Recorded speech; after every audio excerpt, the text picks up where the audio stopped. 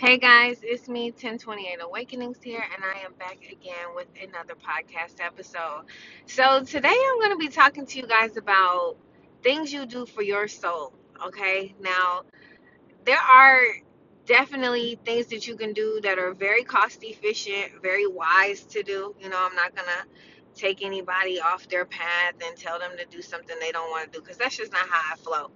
But the last couple of days, I was talking to one of my closest friends, and we were just talking about things that I do with my company. Sometimes if you order things from my store, I have many stores, and you're local, I'll deliver them, myself instead of like paying for FedEx or, doing some kind of shipment. And a lot of people may perceive this to be like crazy, like gas is crazy, all this different stuff. But I really only work for myself. So with that being said, sometimes I like to do hand picked things, and I don't do them for all of my customers. You know what I'm saying? I just do them for selected few.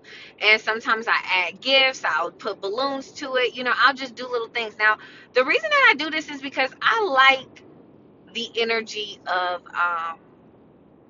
I guess I like the energy of driving, going to where I gotta go in my ride, hopping in my ride, playing my tunes, and doing my thing. This is something that I really take a lot of like value for. Maybe it's peace, I'm not quite certain. But one thing I know for sure is that I always select a, particular jams to play in the car while I ride to drop off my shipments. Now, I know that there's going to be a time in my success where I won't be doing this at all. It won't be fun for me to hop in my car and drive to people's houses because I'll be doing things that are way more important for my company and my daughter and with all this expansion. But I always try to tell you guys, or I try my best to give you these moments where there is some truth in the grind. You know what I'm saying? There is some truth in dropping your shipments off and doing that. And at a really early age in one of my previous relationships, I noticed that there was bond there was camaraderie there. It was just a hustle there that no one really can, understand unless you did it. You know what I'm saying?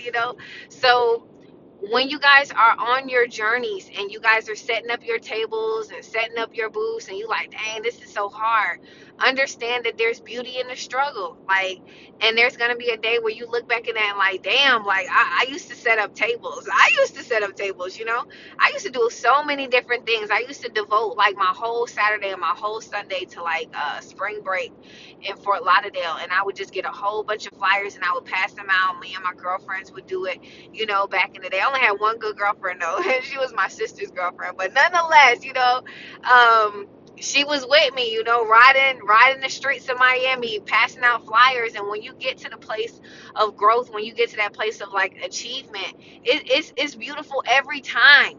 It's beautiful every time because it's gonna evolve and then be something bigger, and then it's gonna evolve again and be something bigger. And every time it's going to change. Every time it's going to be something that's unexpected. I love you guys, and I hope that this podcast gave you some kind of inspiration. I just want you guys to know that every point that you make is a new turning point for yourself. So don't knock yourself. There's always going to be somebody there to make you feel less than or make you feel like you're not good enough. Just allow that person to be a stepping stone in the right direction. I love you guys, and I'll see y'all on the next podcast episode. Bye.